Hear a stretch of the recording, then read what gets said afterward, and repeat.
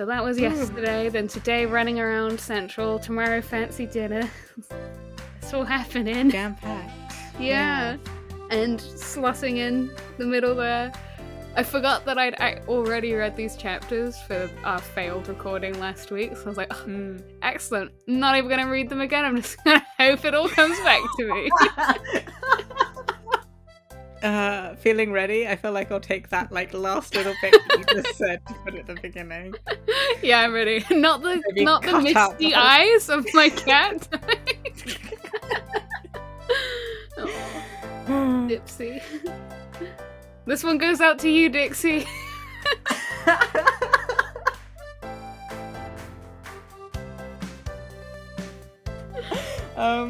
This is Bread and Barricades, the Late Maze podcast. My name is Nemo Martin. I use they, them pronouns.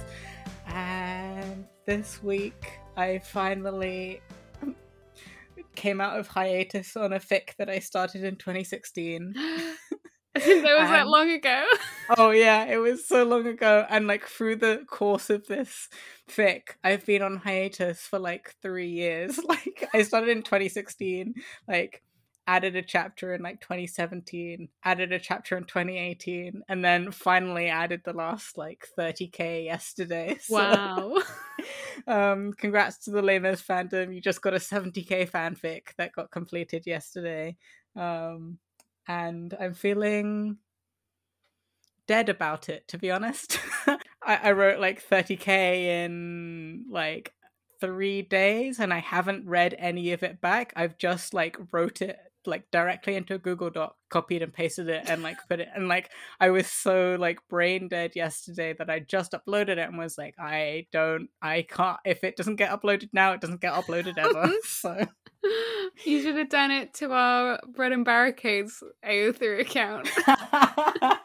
Yeah, that's true. I love when you are forced to write fics longer than you personally like to read.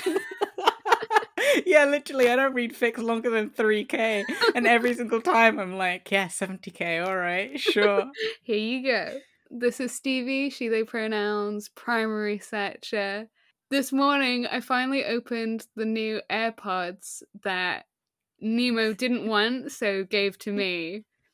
And I want to pretend it was because it was really early, but I think it's just my naive front brain. On the case it says R.I.P. Voltaire, and I was literally typing out to Nemo, oh my god, you'll never believe it, but Voltaire is written on my case. And then was the hindbrain kicked in to be oh my god, you idiot. Nemo clearly got it personalized. But I was honestly writing out the message to you Nemo, you'll never guess what Apple has done. It's fate.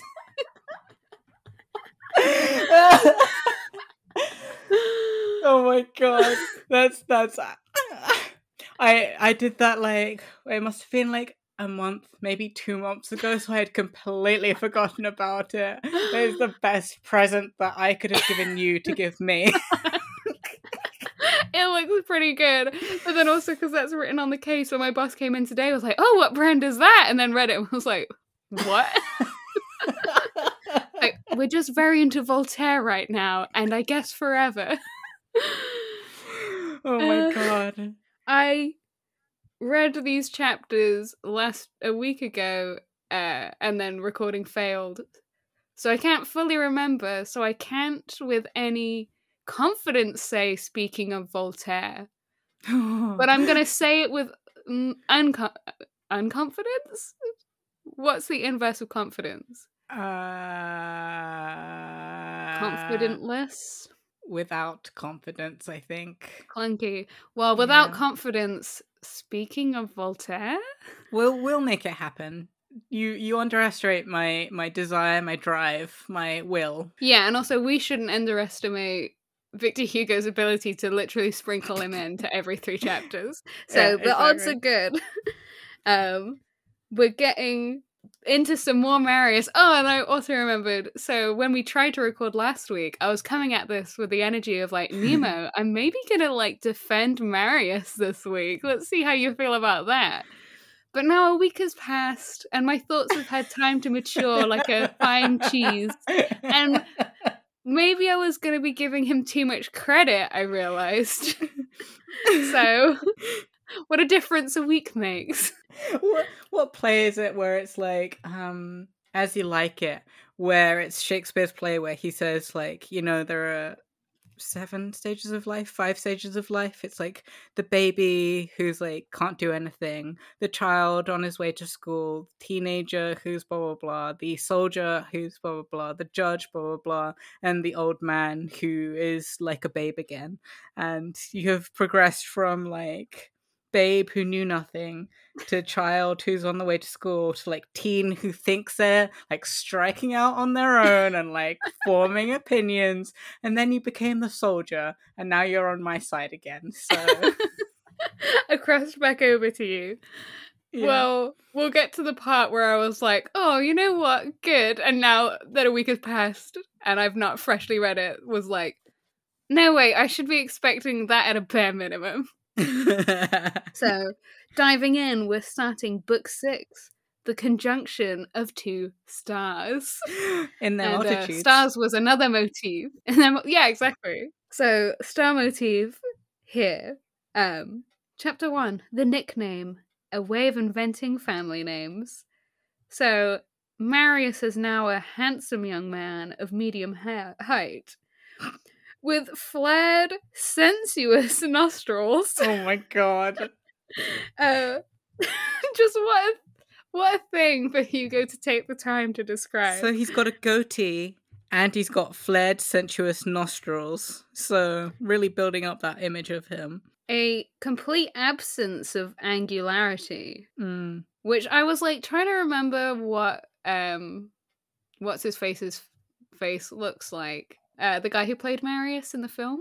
Eddie Redmayne. Yeah, that I was like, initially I was like, oh, bad casting. And then I was like, wait, maybe all his, where angles should be are rounded. Yeah, he's like long, but not pointy.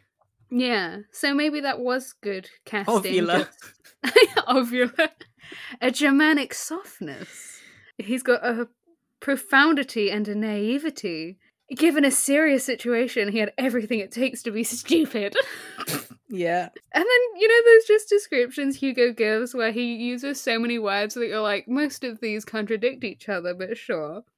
Reserved, cold, courteous. But then he'd just been like, he's so pure and kind and air of sincerity and calm that you're like, okay, whatever. But his mouth was attractive. His lips the reddest of red, and his teeth the whitest of white. His smile compensated for all the severity in his face. That chaste forehead and voluptuous smile. Wow. We really should have been counting how many voluptuous smiles Victor Hugo has had. And it's all his fucking, like, boys. His voluptuous boys. I'm pretty sure Enjolras had some voluptuous lips. Yeah, they were like rosy red, the pink. Oh, maybe they're more pink than red. And we know that Jean Valjean had voluptuous smile. Oh yeah.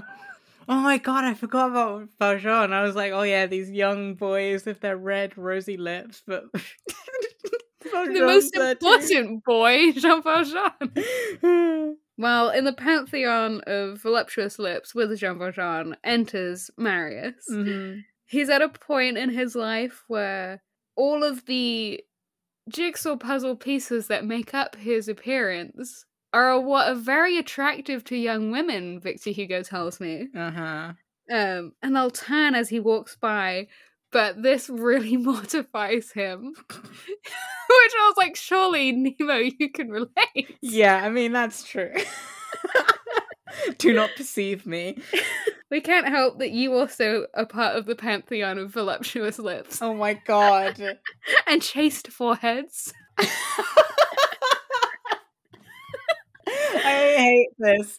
I hate this, Stevie. I hate this angle you're coming in at. I hate it a lot. Do you feel like I'm trying to cast you as Marius? I got the impression, Stevie, that your argument was going to be something along the lines of that maybe Nemo, it's because you recognize yourself in him. And I dislike it. I actually won't come at you with that right now. There's still time. But as we recall, because he's been in a bit of a financial state for a while, he's not got a lot of good clothing anymore. So he just assumes that people stare at him because they think he's a slob. When in fact, they stared at him because of his attractiveness and the yearnings it prompted in them. Courfeyrac's always like, oh my god, Marius, you little embarrassment. Here's some advice. Don't read so many books. Spend a little more time looking at the lasses. And on other occasions, he calls him Monsieur l'Abbé. And he's been friends with some abbés, so I think he wouldn't, like Marius would probably take that as a compliment. Or he should, as his stepfather is an abbé. Yeah, exactly. But in Marius's life, there were two women who he doesn't flee, and he doesn't pay any attention to them at all. And one was the old lady who swept his room. Courfeyrac is a bit of a bitch. Courfeyrac used to say, oh, his serving woman has a beard. Marius doesn't have one. Like, leave her and her beard alone. And then the other was a little girl he saw very often and never looked at. So you know where we are. For more than a year, Marius basically takes the same walk pretty much, maybe not every day, but like very often, in the Luxembourg Gardens, where he just like paces from one end to the other and then turns back and then does it again. And he does that a couple times, just like walking kind of like pacing this one strip. And on that path, there is a bench where you often see a man and a very young girl sat side by side. And the old man, he's like probably 60. He looks sad and serious. The weary look of a military man who's retired from service. And Marius like would have thought of him as a former officer.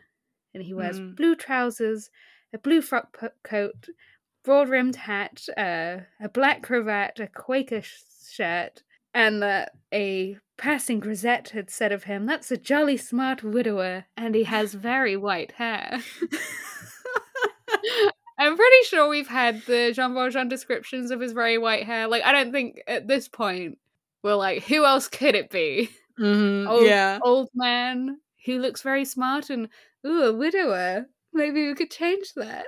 With his very white hair and his little girl.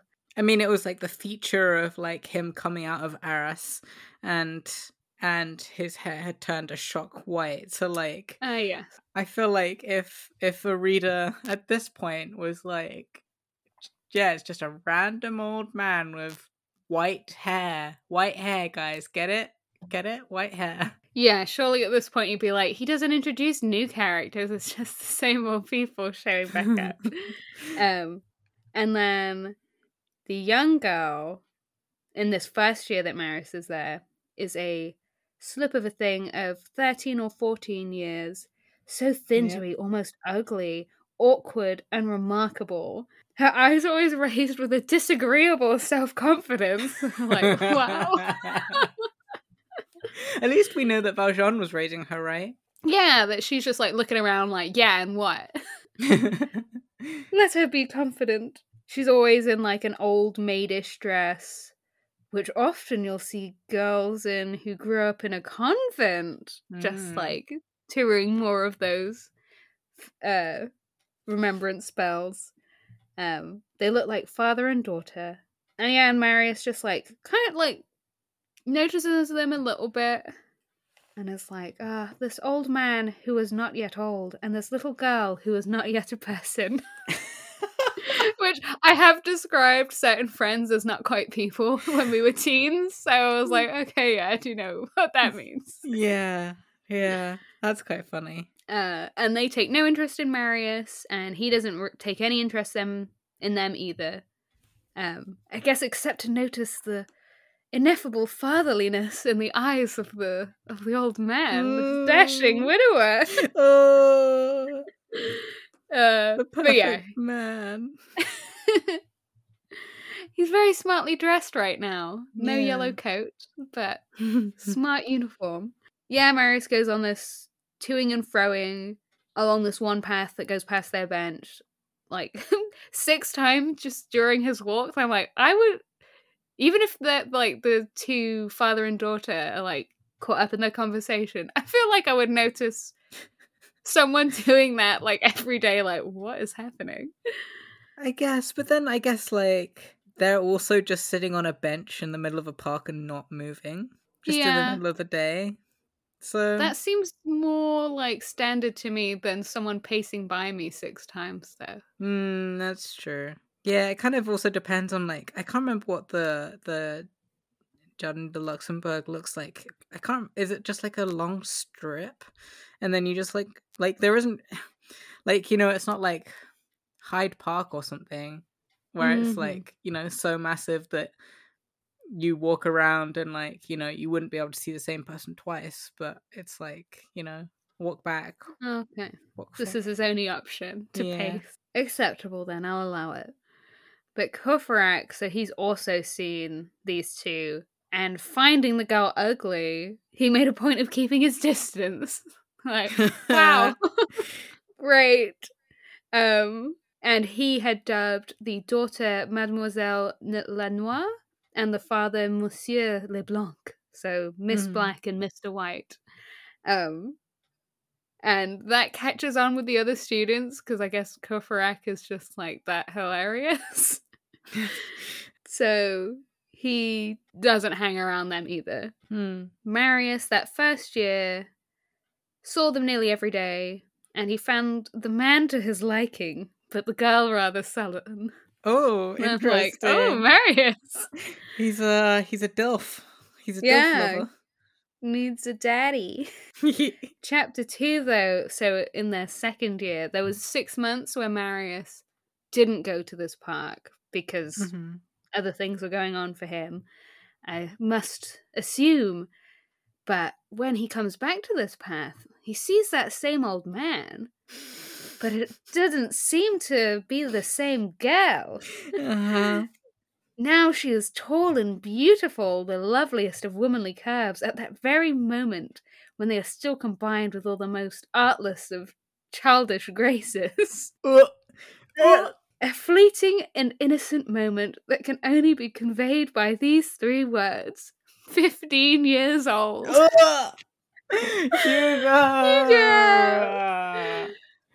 I guess, like, because you had sort of warned me that you were like, oh, because that's like 13. Yeah. When they first see each other. That I had thought it was 13 when, like, their romance happens. So I was so glad that he didn't pay her any attention until she was 15 that I was like, oh my god, it could have been worse. You know what? Good on you for not even giving her a second look when she's a child. Even though, like, 15 is not acceptable now, but I feel like of the day, slightly more of a thing. But yeah, I was just so like, wow, it's not 13 that they fell in love, so yeah, something. Yeah. It's not much though, like, you don't need to give this one to me. I just went through that. Like, if it was last week, I was like, oh, you know what? Good on you, Marius. She wasn't 13 when you fell in love with her. She didn't even pay any attention to her. And then it was today after a week has passed, and I was like, that's not asking for much. I can't remember. Because he was 17 when he left his house. And it's been how many years? How old is he now? 20? Oh, yes. 20 at this. They've not super clearly lined up because there was like the timeline of like this is how many years it took him to get to this point. Actually, no, wait, did he say? At the point the reader has reached in the story, we're in his second year of seeing her. So, yeah, is he 20 and she's 15? I feel like that sounds right. Let's go for that. Yeah. So, modern standards, absolutely not. Mm-hmm. I was just glad he paid no attention to her at 13. Yeah. That's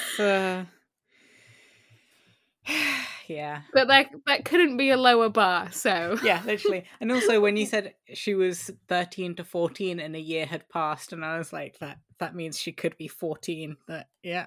Yeah. I was trying to do that maths, and then my eyes caught on these 3 words, 15 years old. Yeah. And I was like, Okay. Thanks for enshrining that for us, Victor Hugo. Yeah, with all those words, like, oh, that perfect little sweet spot when you're kind of a woman, but you're not worldly enough to not be childish and know better than to listen to these stupid men. It comes down to that thing again where it's like, like a 15, in this context, a 15-year-old and a 20-year-old having their romance, okay. But it's the fact that it's Victor Hugo who, I don't know, let's say he was 60 when he was writing the words, the perfect sweet spot, 15 years old, that it's like, that's the creepy thing, actually. Yeah. Please stop it. He doesn't stop. We've got much of this to come. Her brow is seemingly made of marble now, and her cheeks of rose petals, exquisite lips. But she has a radiant smile, so I was like, some of this is nice. Yeah. A head such as Raphael would have given to the Virgin Mary. Her nose was not handsome, it was pretty. Wow. It was the Parisian nose. That is to say, something spirited, delicate, irregular and pure, the despair of painters and the delight of poets. Oh my god. Gotta get some of that. What's the, like, Francophile of Paris? Parabou?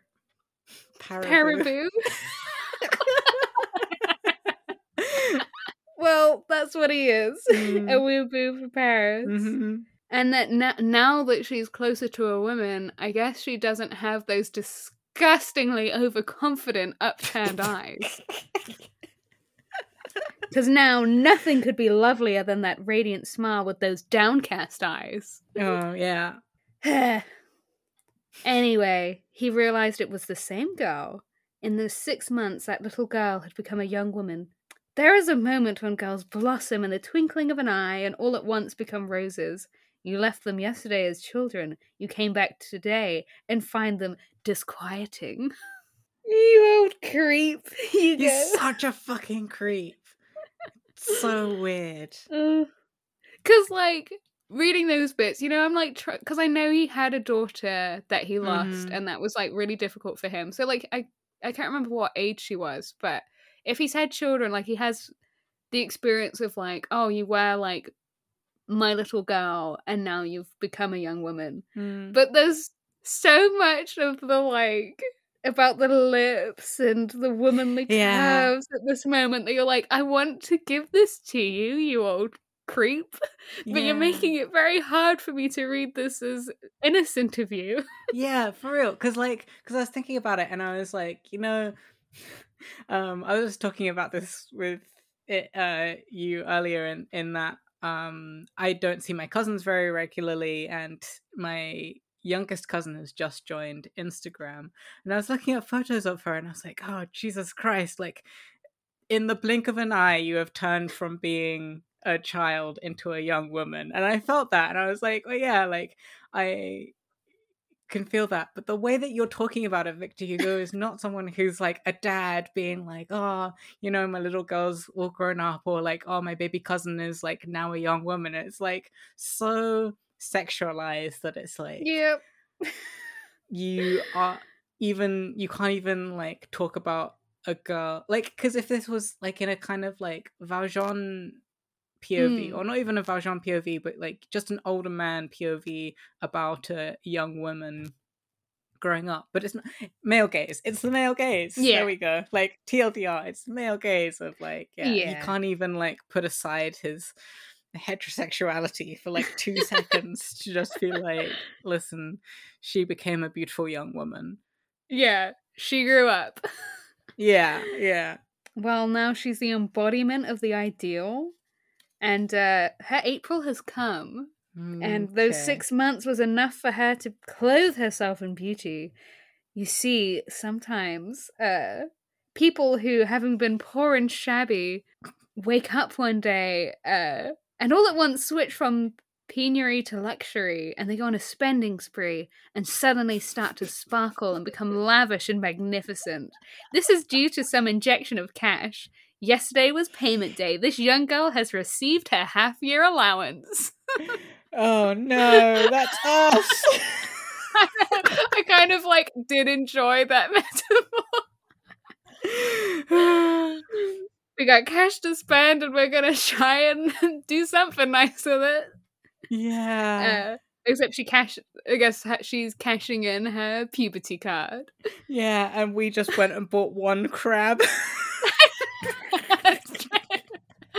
We had a crab fest this weekend. That we fest ripped meaning apart with our fingers. That's Primal. luxury.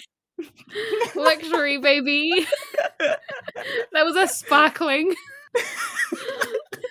Is it Maybelline? No, it's 2 crabs that you've ripped apart, boiling your fingers alive, killing those crabs, dunking them under the hot water, wielding the hammer.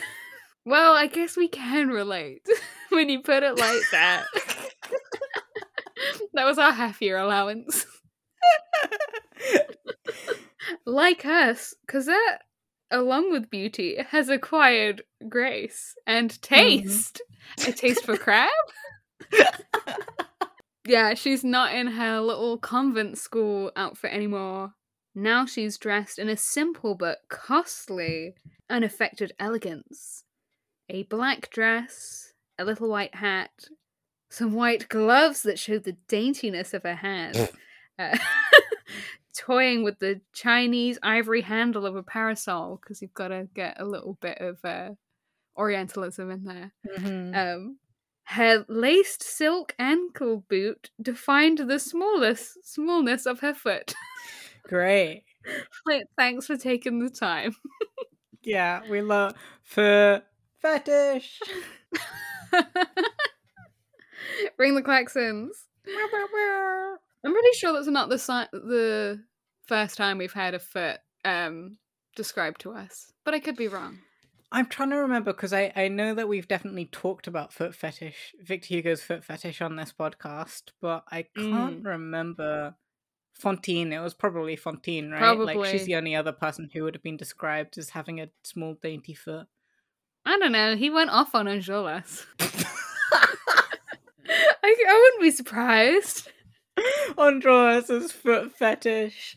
Oh. No, the daintiness of Enjolras' foot, and then he attracts foot fetishes. Yeah.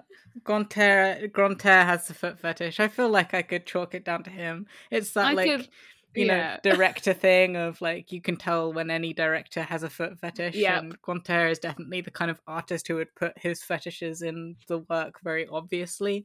So I think he would admit them as well, though. Like, if you were like, we've noticed this, and this, he'd just be like, yeah. You kind of have, well, you don't have to respect that, but it's ballsy, and, like, you know, like, those are the kind of people where you're like, you know, I don't think that therapy would work on you. I think you just accept that you've got these things. You did it. Okay, fair enough. So, yeah, maybe it wasn't Enjolras, but now I feel like that's just, like, hard baked into him for me. Excellent, great.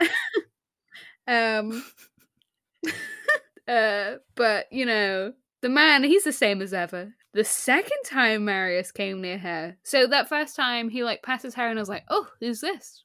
Well, she's hot. Anyway, continue my walk.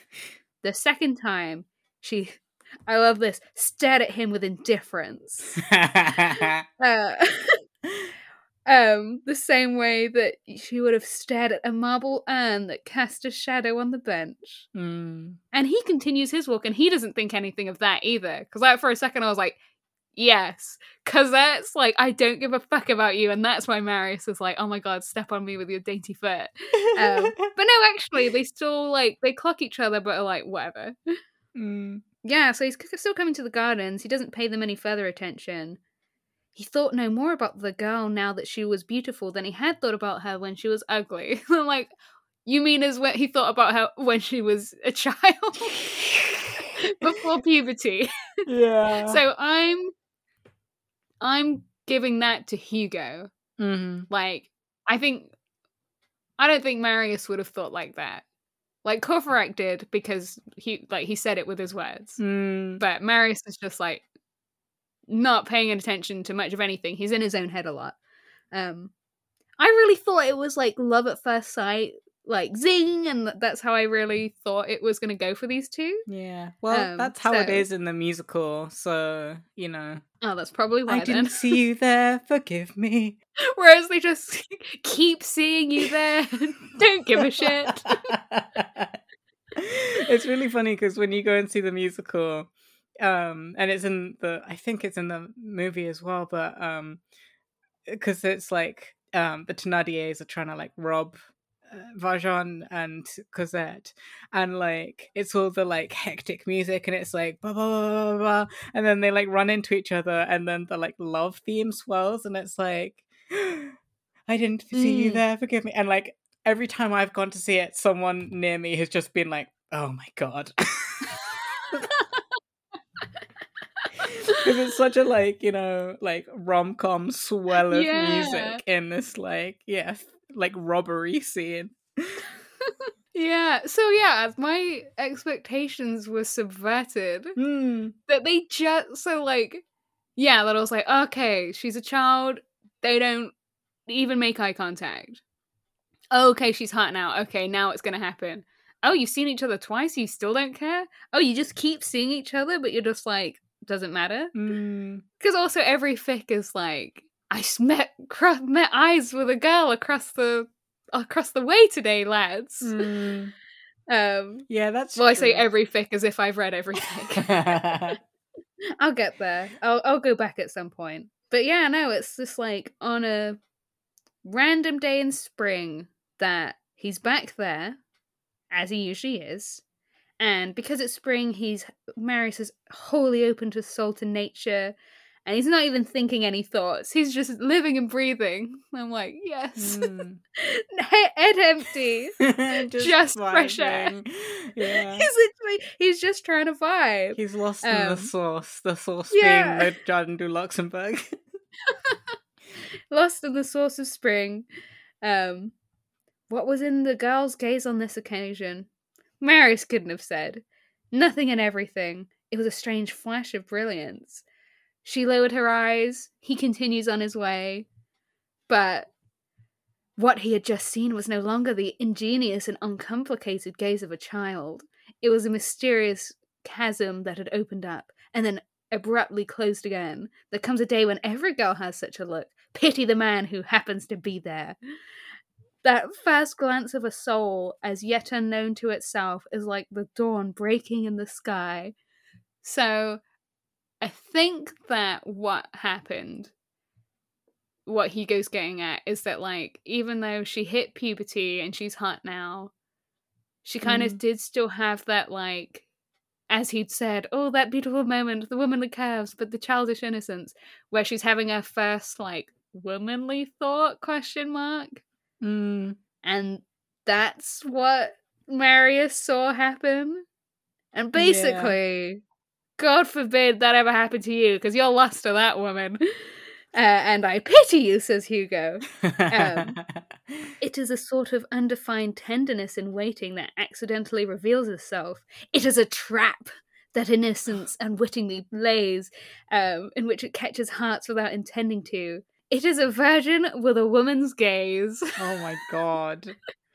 It doesn't make me think, like, when I was in secondary school, I went to an all-girls secondary school, and there was, like, that really weird period where, like, suddenly all of my friends were starting to like boys, but in that, like, we don't know what we're doing with these feelings kind of way. And me being the, like, young ace aro who didn't know that I was trans yet, or ace aro, or anything queer, just being like, so are we not gonna talk about anime anymore, or like what's happening? Like what? And yeah, I feel like I've been trapped in situations where just been like, wow, I genuinely don't know what's happening right now. And yeah, it is quite interesting being witness to it and feeling like you're the outsider to it. And that it's like it's an event, I feel like, to live through. An event we all get to live through. Yeah, I guess, like, because what was he saying? She was 15. That's when I was, like, mostly friends with boys who then would, like, if they asked me out, I'd be like, I guess so, because we're best friends, so I guess that's what we're meant to do. Oh, I don't like it when you want to hold my hand, though. So, the reverse, when that twinkle in a boy's eye changes from the innocence of a young boy, and I was like, oh, we're not gonna go to the cinema and watch stupid movies anymore. You want to hold hands? Ugh, gross.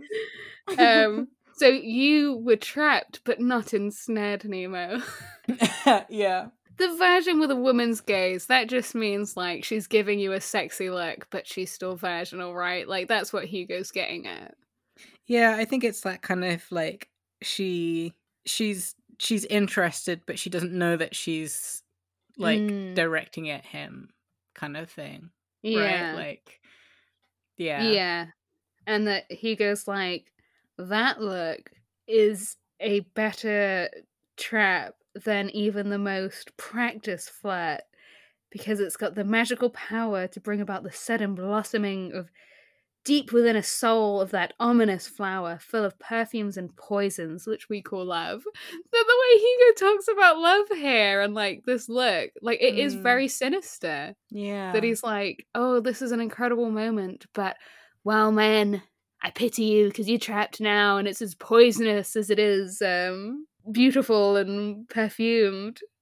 It's some very mixed feelings coming from you, Hugo. Do we need to unpack these? It's so bizarre because it's like every so often, like, I was trying to think about it. I was trying to, like, give him the benefit of the doubt, right? I was trying to, like, be there and be like, okay, listen, let's get into Cosette and Marius for a moment. And, like, that kind of, like, yeah, that look of that it being even more, like, dangerous than the most practiced seducer, or whatever the line was, that is a very, like, powerful line, because it's like, oh yeah, you know, like, that first look that you share or whatever, that is so, like, innocent, but because it's so new and fresh, I guess, right? Like, that's the whole thing of it, that it's like such a brand new feeling, that it's like the first time anything feels that, like, explosive and dynamic. And, like, by the time it gets to, like, you know, that you've been around the block a couple times and it stops being so, like, wonderful and fresh,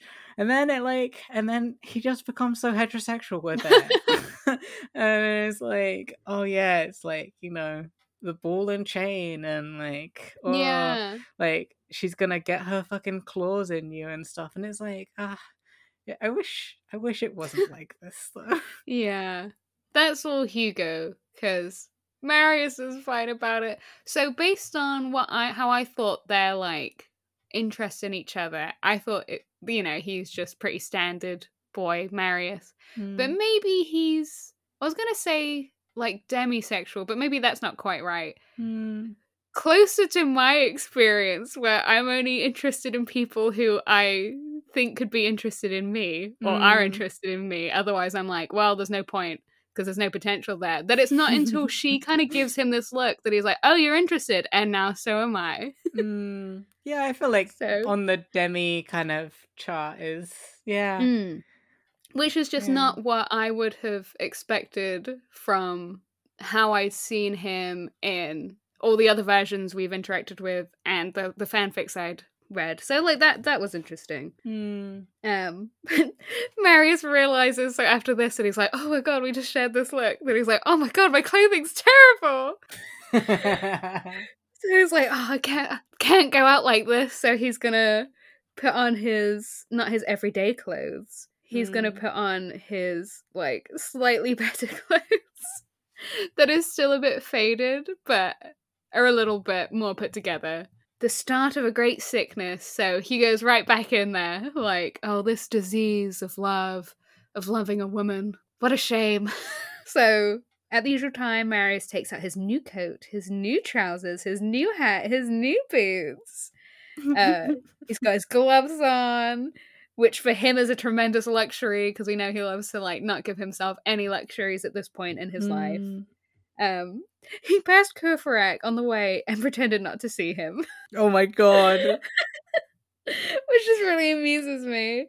When Courfeyrac got home, and he said to his friends, I just ran into Marius's new hat and new coat, and Marius was inside them. Oh, and then he's like, he's probably going to sit an exam. He looked like a complete dolt. But I'm like, Oh my god. see now why maybe his editor or someone, like, read the whole thing and was like, wow, Courfeyrac is, like, quite a lot like Ptolemy's. He just negs everyone, and Hugo was like, how could you? I do think that, like, Courfeyrac in you know, an actual good adaptation would be, like, cast as the catty gay best friend. Yeah, because he is absolutely. that, like, he is catty gay. He's the library is always open with Courfeyrac. Like, every little interjection we get from him is just him being like, So, yes, agree. If anyone here is catty gay. I just love that Marius is purposefully, like, ignore Courfeyrac as I walk by. Oh my god, my thought process went, like, very far in that, like, 2 seconds, which was, I understand it though, like, because as someone who only wears really ratty clothing, and in the, like, off chances that I do wear things that are, like, better than I usually wear or more put together than I usually wear, I really hate it when my housemates or, like, when someone else, like, that knows me sees me in that clothing. And then as I was having that thought, I was like, Nemo's Marius, Nemo's Marius, Nemo's Marius. Oh no! I inceptioned you. I planted the seed. You're too aero for it. It's fine. You're safe, Nemo. You're safe. Yeah. You inception me so hard that I go for a walk in a park and then I, like, become a straight person. You come back and are like, so I just fell in love over a single leg. Yeah. And I'll be like, what have I done? With a 15-year-old? No. Cancelled. Ended. Yeah. Redacted. None of that. You're not Marius at all. Thank you. You don't look like a complete dolt. I'll never say that about you. Well, in his little fancy outfit and his little gloves, Marius goes on his usual walk. And he walks around the fountain and he's, like, staring at the swans. Just, like, in contemplation. He passes, like, an old man and a little boy. And the old man's like, avoid extremes. Keep on equal distance, my son, from despotism? Despotism sounds more right. So keep an equal distance from that and from anarchy. So I feel like we're meant to be learning something from that. Like, you should be avoiding extremes, Marius, but you're definitely not doing that right now. Also, the way he's been living. So yeah, I guess this was an old man sent to read Marius. Despotism is the rule, absolute power or authority, the actions of of tyranny, yeah. Okay, so yeah, the soul man's just like, just find a middle ground. So some fairly, like, lukewarm advice, I guess, but be a centrist, my son. Something for Marius to overhear anyway. The way he's walking along this path, like, half reluctantly and, like, half like he's, like, has to do it. He looked as if he was being compelled, but also prevented from going there. And he was unaware of that this is the way that he was behaving. Like, in his head, he's like, I'm being so normal. This is exactly what I do and how I look every day. This is when Marius becomes quite relatable. He makes such a little fool of himself. He's getting closer to the bench. And he's like doing his coat up, and then he's smoothing it down, and he's like, okay, there's no wrinkles, and my trousers are looking glossy, and oh god, I'm coming closer to the bench. There was something of an attack in his approach, a certain desire for conquest. So he's like marching. So I say he marched on the bench, as I would say Hannibal marched on Rome. Oh my god. And he had in no way suspended his usual intellectual preoccupations, apparently, on this walk where his movements are all unconscious. He's thinking about this book that he thinks is stupid, and like thinking about a tragedy and analyzing this and that. There was a high-pitched whistling in his ears. And he just keeps smoothing down the folds of his coat, and then his eyes settle on the girl. And she seems to fill the entire end of the path with this haze of brightness. And as he gets closer, he starts slowing down. And he's not even that close to the bench. Like, he's still got quite a bit of path to go. And he just turns around and retraces his steps. Oh my god. What a nerd. I know. Like, he wasn't close enough for the girl to have, like, she could have barely noticed him or how good his clothes look.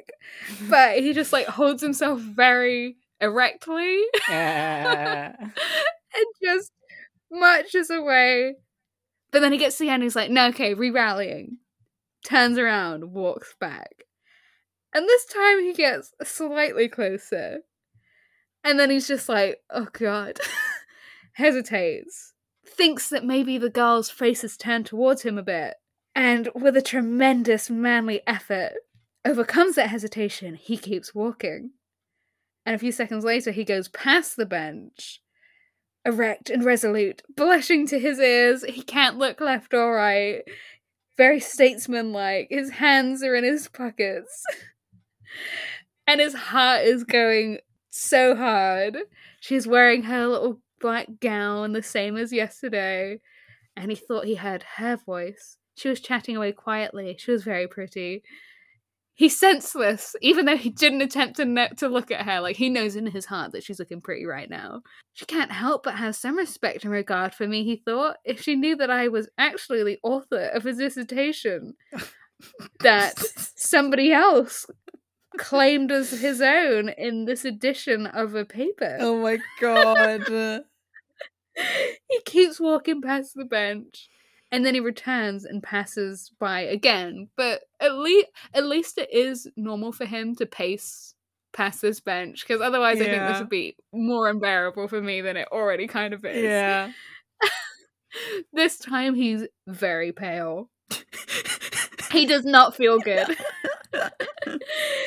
He walks past the girl, and while he had his back turned, he feels like maybe she's watching him, and this makes him immediately trip. And he's like, okay, abort, I'm not going to try and do that again. So halfway down the path, he sits down on a different bench, which he has never done. He's trying to kind of do a sidelong glance, see if he can, like, actually see her. But his mind is so hazy. It is unlikely that anyone whose white hat and black gown he admired should be so totally unimpressed with his glossy trousers and his new coat. Oh my god.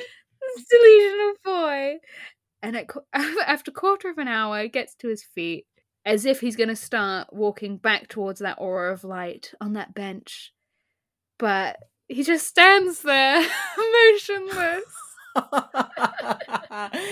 Oh, he's so relatable and it hurts me. He's so awkward.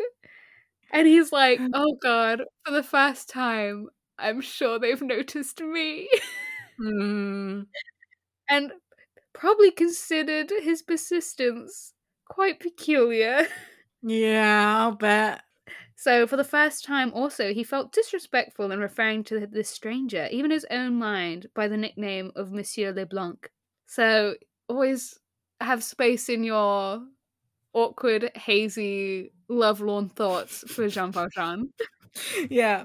You know, it's a 2-for-1 offer. You get a girl and you get a DILF. Who could ask for more? He stands there for several minutes. Oh, with baby. his head down. Just standing there. But at least he's got a stick. So he's drawing lines in the sand. Oh no, that's even worse. You could pretend to be looking at birds or something, but you're just drawing some shapes in the sand. And then abruptly, he turns in the opposite direction, away from the bench, and went home. That whole day, he forgot to eat. It gets to 8 o'clock, which for me is dinner time, but is quite late, I suppose, for most people, that he's like, oh god, well, fancy that. And he has a bit of bread. I was like, oh, the bread! The bread is back! The bread that Jean Valjean stole! Oh, there's another link between Jean Valjean and Marius and bread, but that will come. Oh, that's exciting. So he does have enough peace of mind left to brush his coat and carefully fold it.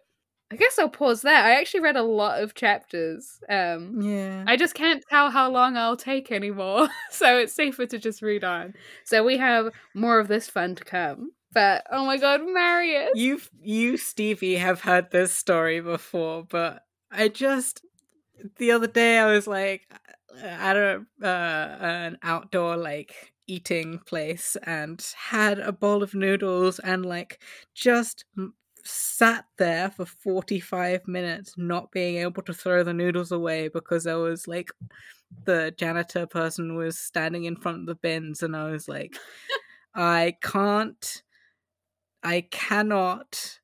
get my brain to let me stand up and put those noodles in the bin. And I'm like listening to Marius not being able to like walk and then just like stand up and then like stand there for like 5 minutes drawing some lines in the sand and then like run away. That's exactly what I did. And I'm like, I hate this. I hate it so much. So your curses, or your monkey's paw, you've got me into the Les Mis book, but at the cost of you having Marius realizations. Was it worth it, Nemo? The lady doth protest too much kind of situation. Oh my god. Or fucking Grantair's foot fetish. Like, it was barely a blip on today's findings. I can't believe I allowed this to happen. I can't believe I allowed you to get so close. I'm in your head now, and all that's in there is Marius. No! And on that terrible note, we've got more of this to come, more of this to look forward to. Nemo, more things for you to relate to. I hate it so much. I can't. I'm furious. I'm so furious at this realization. Maybe actually this is what you get for dropping the bombshell of Fauchelevent's death. Yeah. Oh my, yeah. What more could we do to each other now? Well, dear listener, this podcast is just now you going to be listening to us committing these sacrileges upon one another each week. And that's what Bread and Barricades is. And this has been a Les Mis podcast. Produced by me, Nemo Martin, and Julian Yap. It's a Captain's Collections podcast. If you have any comments, questions, or quibbles, or if you also relate to Marius Pomesi, you can send me a consolationary email at lesmispodcast@gmail.com, lesmispodcast@gmail.com, or on Twitter at lesmispodcast, or on Tumblr at Bread and Barricades. You can also leave us a review that just says help Nemo Martin escape from this prison, and you can leave that on iTunes. If you like this podcast, you could give us some money on Ko-fi or on Patreon. The links are in the description. And if you want to contribute to the therapy section that I go to next week, in which I talk about these realizations, feel free to donate. Our audio director is Jade. You can find her on her website, jadekawasabi.com, or on Bandcamp, jadekawasabi.bandcamp.com. I believe that's everything. I think it is. Thank you for listening. For the first time in Les Mis podcast history, I am not looking forward to you learning more about this book.